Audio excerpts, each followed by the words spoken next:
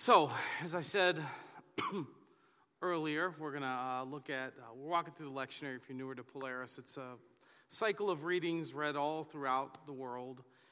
And we're at this particular passage today in Genesis chapter 12. And I want to do a few things today. I want you to see, first of all, we'll read it, obviously. And then I want you to see how it fits in the flow of the creation story in the early part of Scripture and kind of frames up what God is going to do through the rest of the Bible. And then we'll look and see how it fits in who Jesus was and what Jesus did and through a story from Jesus' life. And then we'll talk about what it means for us today. So I'm going to start with this reading, Genesis 12. I want to invite you, we have the lights up, to grab either, you feel free to use smartphone or a Bible in front of you. Would love it if today, for the first part especially, you would follow along. So if you want to turn to Genesis 12, that would be excellent. And then we'll walk through the first few chapters and kind of see the flow of the story. So this is Genesis 12. It's probably on like page 3 or 4 of the Bible in front of you. Just look for the big number 12 if you're brand new to the whole Bible thing. Incidentally, if you are new to the Bible, feel free to take one of these and just keep it. All right. The Lord said to Abram, who would later become Abraham, "Go from your country, your people, and your father's household to the land I will show you. I will make you into a great nation, and I will bless you. I will make your name great, and you will be a blessing. I will bless those who bless you. Whoever curses you, I will curse, and all peoples on earth will be blessed through you." So the Christian tradition and the Jewish tradition all point to Genesis 12 as a very crucial moment in Scripture. So this is like a benchmark Scripture in the Old Testament for both Jews and Christians. And so we look at this and we say, wow, that's a neat thing for Abraham. And there might be a monitor on or something, is maybe lower it a little bit because that ring is, thank you. So we would look at that and we would say that's a good thing, right? To be called out by God, to be a blessing, to get to bless other people, and that God had a special plan for your life. But I think if we look at the flow of the Bible, we'll see even more significance. So what I'd love for you to do is to take out, open up to Genesis chapter 1, like first page of the Bible. And we're going to pretend that we're on a desert island. We've been shipwrecked, and we have amnesia. We know nothing about God, nothing about faith, nothing about church, blank slate, nothing about the Bible. We don't know there is a Bible. And an angel comes from nowhere and gives you a Bible and says, here, it's the story of God and people, and then flies away. Now, you'd probably be pretty upset because you'd want the angel to actually get you off the island, but he doesn't. All you get is a Bible. And you know, okay, this is the story of God. This is the story of what God is doing and what God wants and all of those things. And so you start to read. And you see that the first 2 chapters are essentially a poem. And they're a creation poem of how the Creator creates the world. And it's my understanding in the ancient Hebrew that there's a rhythm, there's like a cadence, there's a flow of this poetry. And what God wants is for people to understand that He poured Himself into His creation and He's happy about it. Like, this isn't some crazy, chaotic. God creates and God enjoys. And you also see in the first chapter that as you read for the first time the Bible, you see that God creates people, and people have a special place in God's creation as those who are made in God's image. And so you see, wow, people are like the standout of creation. And you also see that they have a mission. It's a 2-part mission. It's multiply, and fill the earth. So multiply and fill the earth. That's their mission. You see that from chapter 1. Then you turn to chapter 2 and you see choice. You see, okay, this isn't about robots. This is about choice. God says, I hope that you'll choose friendship with me. Like, walk with me in somewhat naivety. Just enjoy each other, enjoy freedom, enjoy authentic relationship. There's no guilt, there's no shame. Walk with me. Or you can choose the mystery box. Like option A paradise for all eternity, or the mystery box. You can eat from that tree of the knowledge of good and evil, and you'll know good and evil then. You'll lose your naivety and your innocence, and then you're going to die. And you read that, and you're like, ooh, option A, come on, pick option A. And then you get to chapter 3, and you see the mystery box. They picked option B. They ate from they broke the rule. You also, as you see chapter 3, so you're feeling pretty good after chapter 2. And you get to chapter 3, and you're like, oh man, there's this enemy that's introduced. An enemy to God's plan and to people, and he coaxes the people into rebelling against God, and now there's sin, and now there's death, and there's punishment, but there's also a promise. The promise is, God says, I will defeat you. You will be crushed. So now you're reading and you're like, okay, there's this bad guy, this serpent, this enemy, but God's going to crush him. And so it frames the way you take in the rest of the story now, because now it's like, okay, how's God going to win against this enemy? Then you get to chapter 4, and you're just taking in this story, and it's taking a quick turn. Like you're still on page 1 or page 2 maybe, and it's like, oh man, they wrecked it. Well, then you get to page 4, and we meet human being number 3 and number 4, Cain and Abel. Those are Adam and Eve's kids. And then you read that person number 3 kills person number 4, murders person number 4, his own brother, because he thinks God likes him more. And so now we got 6 characters. We got six characters in God's story so far that you're reading. There's God. And then there's 2 humans who rebel against God. There's an enemy. And then there's person number 5 who kills person number 6. This is like a train wreck already. You're on the 2nd page of the Bible, and it's a total train wreck. Then you get to chapter 5, and they get into the whole population of the earth thing, and that's going okay. But then by chapter 6, we read this. The Lord saw how great the wickedness of the human race had become on the earth, and that every inclination of the thoughts of the human heart was only evil all the time. Every inclination of the human heart was only evil all the time. The Lord regretted that he had made human beings on the earth. That can actually also be translated like repented, like a genuine about face, like, oh man, that was a really bad idea. And his heart was deeply troubled, so the Lord said, I will wipe from the face of the earth the human race I have created, and with them the animals, the birds, the creatures that move along the ground, for I regret that I have ever made them. So when we think about Noah's Ark, we think about like nursery, toddler rooms, whatever. Really, this is like this awful story of God pushing the reset button, because every inclination of the human heart was only evil all the time. So you get your book of God from the angel, and you're on like page 4. And humanity is a dumpster fire. Like, it is awful. Can you imagine taking that in, thinking, oh my gosh, this is why for me, like I hear people say that the Bible is like propaganda meant for organized religion to suck money out of people, whatever. One of the reasons I trust the scriptures is because if it were propaganda, I think it would start differently. Like that's not a very good way to start something that you want like people to unite people around. There's this God and he has this dream and it's a total failure.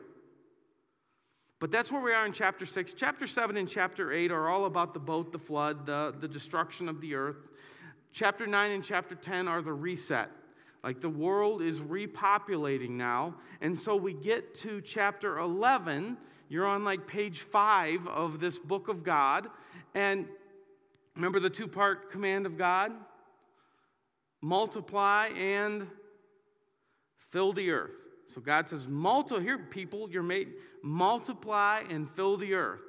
Okay, that's your job. Multiply and fill the earth. We get to Genesis 11. This is on the reset. This is version 2.0. Now the whole world had one language and a common speech. As people moved eastward, they found a plain, some name, and they settled there. And they said to each other, let's make bricks and bake them. So they're gaining in their ability to create, and they find a way to make tar and mortar and all that. And then they said, let us build ourselves a city with a tower that reaches to the heavens, so that we may make a name for ourselves. Otherwise, we will be scattered over the face of the whole earth. Let's find a way to not fill the earth. God says, paradise, be fruitful, multiply, fill the earth. Version 2.0 says, man, how about we don't do that thing that God told us to do?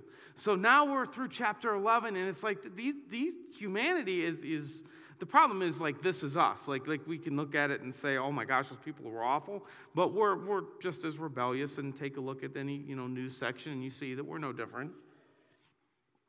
But would you agree that if you're reading this is a total mess by like page 6 of the book? Now, if this were me and I were God, best case scenario for those people is I just walk away. Like, I'm going to go do something else. You guys just, whatever. And I'm going to go do this thing over here. I'm going to go make some robots who will love me or something like that. Worst case, you don't even save Noah. You just wipe the whole thing flat and call it a failed experiment. Or you I would assume if a modern day word processor comes with an undo button, that back then you just push the undo button and it just never happened. Like if I'm God, I figure I can do that, where it's just undo, never happened. Let's just forget about that and go on to this other thing. But instead, God goes to a man named Abraham, and he said, I want you to leave everything, and I'm going to make you into a great nation, and you are going to be, through you are going to be a blessing to all people. So God not only is ready to not wipe everybody out, he actually still wants to be a blessing to everybody. Now, what we learn in the New Testament is ultimately he has Jesus in mind, because the two genealogies of Jesus take Mary and Joseph, trace them back to Abraham. So through Abraham, his descendants, God saves the world on the cross. But this is an incredible story of the redemptive nature of God, because we're to chapter 11 now. This is just the overview. This is the Cliff Notes. And it's awful. But God's posture is to redeem. And he calls Abraham into redemption. Now, if we look at the call of Abraham, it's incredible on a couple different levels. First of all, one of the things that if you study ancient, it's my understanding, I'm by no means an archaeologist, but it's my understanding that the ancients were fascinated by a couple things that dominated their thoughts and their worldview. Number one, they focused on cycles, like the lunar, the sun, orbit of the earth, or whatever they knew about that, whatever, cycles of farming and agriculture. It was cycles, and there was almost to the point of worship, the wheel of life. Like there were these wheels and these round circular things in almost every ancient culture, and there was this fatalistic idea that you were in this cycle, and it was going to repeat itself over and over and over again, and you were stuck. Like you did what your parents did, what their parents did. You lived where your parents lived, where their parents lived. There was this big cycle that you weren't going to get out of. So when God comes to Abraham and he says, I want you to leave your country, your people, and your father's household, this was unthinkable. This was a radical, revolutionary idea. This was an empowering idea where God says, you, Abraham, you can go. And I want you to go. Do something new. And I'm going to lead you. This was something that would have been unheard of. Now, if we go to Joshua chapter 24. Joshua chapter 24. This is what the Lord, the God of Israel, says. Long ago your ancestors, including Terah, the father of Abraham. There's a specific reason in ancient thinking that he wanted to call the attention. This is what Abraham's father did. lived beyond the Euphrates, worshipped other gods.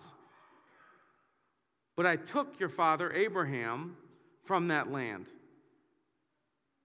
So what God is trying to say there is, consider Abraham. This is years after, many generations after Abraham. He's talking to the Jewish people. Consider the fact that Abraham, his father, worshiped many gods. What does that tell us about Abraham? He would have worshiped many gods because you did what your dad did and what your mom did, and that was the cycle. It was the household religion.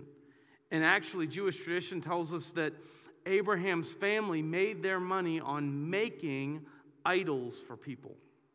So not only did they worship, like they helped other people worship many gods. So it wasn't like Abraham was some religious, perfect guy that got it and understood it. He was as far away as anyone. God picked him and he said, you leave it all and be a part of my redemptive process. I love that. That God empowered Abraham and made him a part of the redemptive process that ultimately brought salvation to the world. I mean, I love the fact that God still wants to save this mess of humanity, and I love the fact that he picked a guy who was far from him and said, you go start something new, and I'm going to guide you in doing that. Because what that tells us is no matter who we are, no matter where we've been, when God calls us, when we're ready, we're immediately in the game. We're immediately ready to redeem. Now, there's a place in Mark chapter 5. In Mark chapter 5, I don't have slides for this because I just wanted to add this like late last night. Mark chapter 5 is a crazy story about Jesus. So this is long after Abraham. And just to make sure that we're clear, Abraham gave birth. He didn't give birth. His wife gave birth to Isaac. And then there was Jacob, who was named Israel, who became the father of the Israelites, the people of God. So Abraham was like grandpa of the people of God. So that's and then, which then brought us Jesus. So just to clarify that. So anyway, Jesus is on the Sea of Galilee, and it says he crosses over to this region, and there's this demon-possessed guy there who says, my name is Legion, for we are many. In other words, he is possessed by a lot of demons, like Exorcist 3 type stuff. And the Bible says that he runs through the tombs, like he lives in the tombs. And he runs around naked and screaming and yelling and cutting himself, and nobody can like subdue him. They tried chaining him. He breaks the chains. He's nuts. And he's running around, and like when you think about somebody being like tough, you live in the tombs, you run around naked and cut yourself. That's a tough dude, okay? So Jesus comes there and sets him free and casts out these demons. And then it says, so this guy, also, anybody know where Jesus, this very famous passage, where Jesus sends the demons into something specific? A herd of pigs, which tells us with the herd of pigs there of like 2,000 pigs, I think it says, that this was not like Jew Central. Okay, so it's not like it's not like this guy would have had a strong grasp on the ways of God in the Old Testament. This is a region where far from God. Okay, anyway. Now, verse 14. Yeah, verse 14. Those tending the pigs ran off and reported this to the town and countryside, and the people went out to see what had happened. And when they came to see Jesus, they saw the man who had been possessed by the legion of demons sitting there, dressed in his right mind. His hair's combed. He's looking good. He's not. Yeah. I think he voted Republican by then and did everything. And they were afraid. Those who had seen it told the people, I got to stop riffing. It just, Those who had seen it told the people what had happened to the demon-possessed man and told about the pigs as well. And then the people began to plead with Jesus to leave their region. They're not familiar with any of this stuff. It's weird. It's not that any of us are familiar with, casting demons out into pigs, but the whole religion thing is not something that they're interested in. They're just like, can you just go, please? As Jesus was getting into the boat, the man who had been demon-possessed begged to go with him. Jesus did not let him, but said, "Go home to your own people and tell them how much the Lord had done for you and how he has shown mercy on you." So the man went away and began to tell in the Decapolis how much Jesus had done for him, and all the people were amazed. I love this story. There is no reason to believe that this guy knew anything about the Jesus lifestyle. There's no reason to believe that he knew anything about Jewish culture, about moral systems. All he knew, I woke up possessed by demons. I woke up naked and running around in the tombs, screaming and yelling and cutting myself. And this guy set me free. And it says he went all through the Jesus sent him. Jesus said, "You're ready. You're in the game. Go. Get people to where you are." The same day, Jesus sent him out to join God's redemptive plan for the world and point people to Jesus. So we see Abraham, when God says, just go. Go be a part of the redemptive process. Called him out of making idols and worshiping idols and then we see Jesus calling this guy from a life of being possessed by demons to helping people find Jesus and entering God's redemptive process. So what you and I can see from this and dozens of other examples is that, and this is what I love about the Jesus lifestyle, you can start now. We tell people at Polaris, you need to live like Jesus, you need to invest in relationships, you need to make a difference. And you can start doing that from day one. You have the Gospels in front of you, the teachings of Jesus, you can help people, you can invest in friendships and relationships. You ready, go. Sometimes we get caught up in thinking that we got to get I need to know more, I need to learn more, I need to experience this more. I got some things I got to work on. Well, according to Scripture, yeah, you probably do, just like I do. But you're ready now, shovel ready, get in there and do it. So, I want to read Isaiah 58 real quick.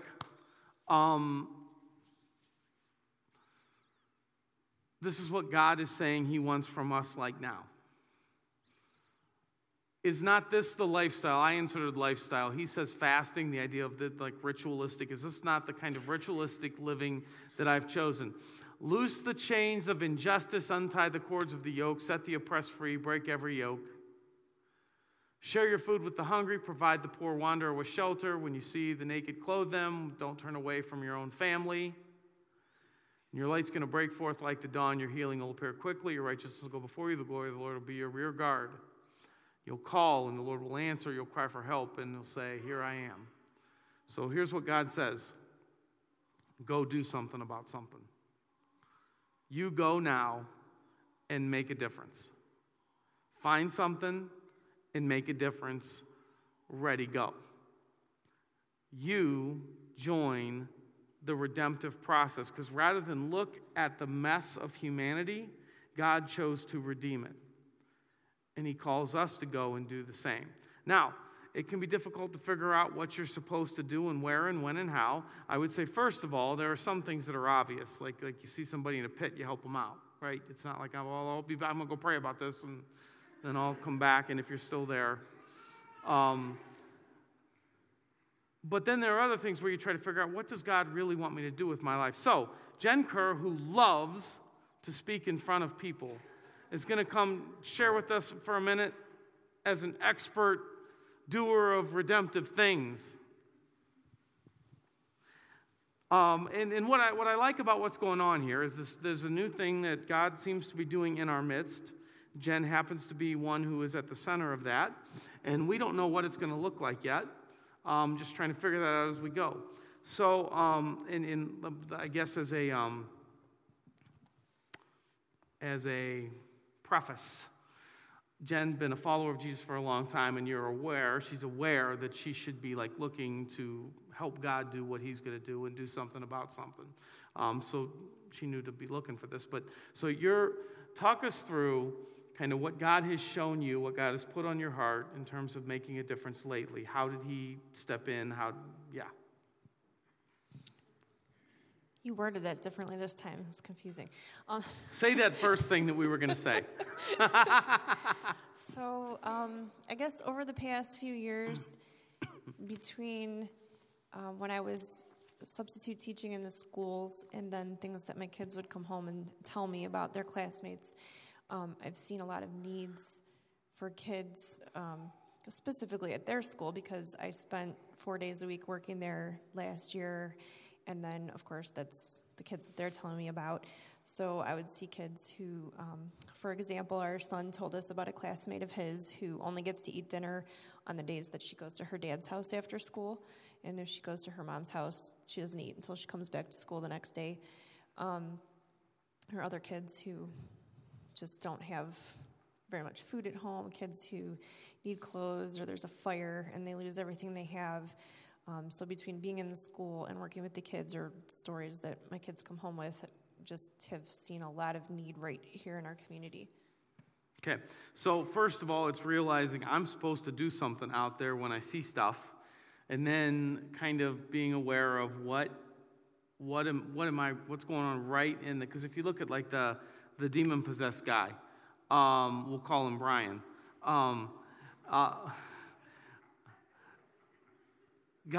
Jesus said... That's a good name. Yeah. I'm sure that was his name. He was a Steelers fan too, I hear. So he said, right where you're at, go tell your friends. So it's like being aware of what's going on right near you, that you're in the mix. It's not like you have to look far away. It's being aware of what is God put in front of me right now. Then as you begin to think about, what can I or should I do about this? What kind of started to happen? What were some things that God put together, whatever?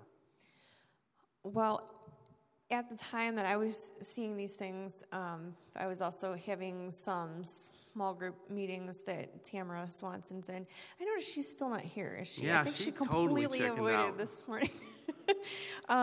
And she's seeing a lot of the same things and just really has a passion for the kids. Her kids go to Applewood, and so she's seeing a lot of needs there at that school, and really feels the need to do something about it. And so seeing another person who is experiencing the same thing I am, that we're surrounded by kids who have needs in our community that aren't being met, and what should we do?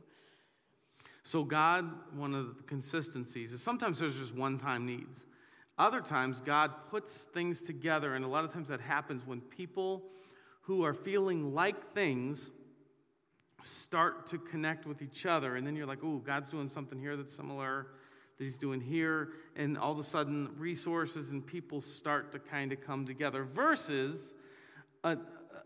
traditionally a lot of times things are done almost deductively, like it's, okay, I got an idea. How are we going to brainstorm now how to put this thing together? Like there's that way.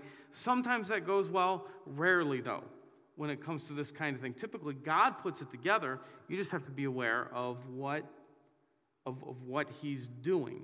So you're at a place now, I think it's safe to say, where we don't know, like as a church, there's this thing that we think, we're calling it Polaris Love Kids. It's literally a name. And there's some ideas, but we're kind of waiting to see what is God putting together, who is God putting together to make a difference, to help children, under-resourced children, experience God's love and redeem them from their situations and all that. What's going on right now that people here should be aware of? How could they help? What are you looking at right now? So the tricky thing is the logistics of, first of all, knowing what the need is, and then how do you actually meet the need. And I was hesitant to even come up here because I don't have a plan to come up here and say, here's what we're going to do and how we're going to fix this. I don't know. I've not known what I'm doing for 17 years now, so we're welcome to the stage. So where I'm at right now is kind of like when the police department has come to us several times in the past with a need that has arisen and said, can you help us with this? I kind of have that kind of feeling for what God wants us to do, is just to develop a group of people who are willing and ready to meet a need when it surfaces. And so then the question becomes, like, how do you become a resource people can go to when there is a need? And so we're just starting as a way of making a first contact with the school supply collection that's going on. And we want to put together a box that we can take to the school and just kind of explain, like, we care about the kids in the community.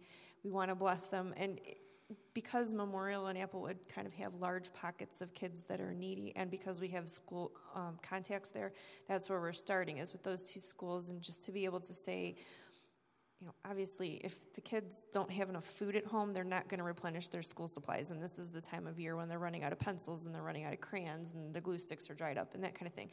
So we're just going to drop off a box of school supplies that the teachers can take whatever they need and just say, we want to bless the students with this.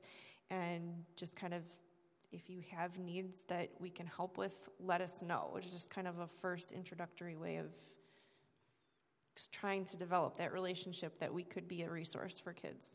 And so if some of these fine people would want to somehow connect for that, what would they do? If you could email, because I won't remember everybody that's talked to me, if you could email, it's lovekids@PolarisChristian.com, right? Yeah. That email will go to both myself and to Tamara, and we'll just put together a list of contacts. And then when we do get a need that arises, we can contact that group of people that has already given us their name and contact information and say, okay, here's a situation, here's a need that we can meet, who's able to help us with this right now. I think that's just kind of how we're going to get started and see where it goes. Can somebody do me a favor that's on their phone and check our app and see if the Opportunities button has a Love Kids? I think it might. I can't remember. So lovekids@PolarisChristian.com. And if anybody's on the app, just yell out yes or no. So basically, just stop me while I'm going to talk for... Thank you, Jen, very much. Yeah.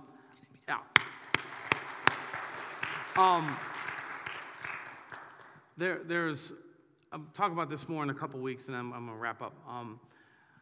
There's a lot in Scripture. Notice what Jen said about, and what I'm really excited about this, and there's another thing going on in Cleveland I'm excited about too that I hope that you hear about in a little bit, next few weeks. Paul talks about wanting to go to certain places, and he's waiting for a door to open up. That's the language used. Is there? There's not? Okay, I'll do that this week. You know what? Can you email me right now from your phone and say, put that link on there? Then I'll remember. Thank you. This is like real-time administration. So Paul talks about waiting for a door to open up. Jesus talks about when he sends his disciples out, he says, look for the person of peace. The idea is don't ram like your ideas through. You're looking for where. So Jen said, like, we're connected. We're there. We're in. Where are you and in? And then you notice even in that, what we read there, that people told Jesus they didn't want him. He got in the boat and he left. It wasn't like Jesus was, my agenda. He's looking for where there's already, like, where is God already moving? Where are there ins? And you're looking for that. So you might say, what is going on in where does God need to redeem something? And I represent an in. I'm already in. And then you explore what God is doing there. All right, let's wrap up. Let's be done. Stand, and I'm going to pray.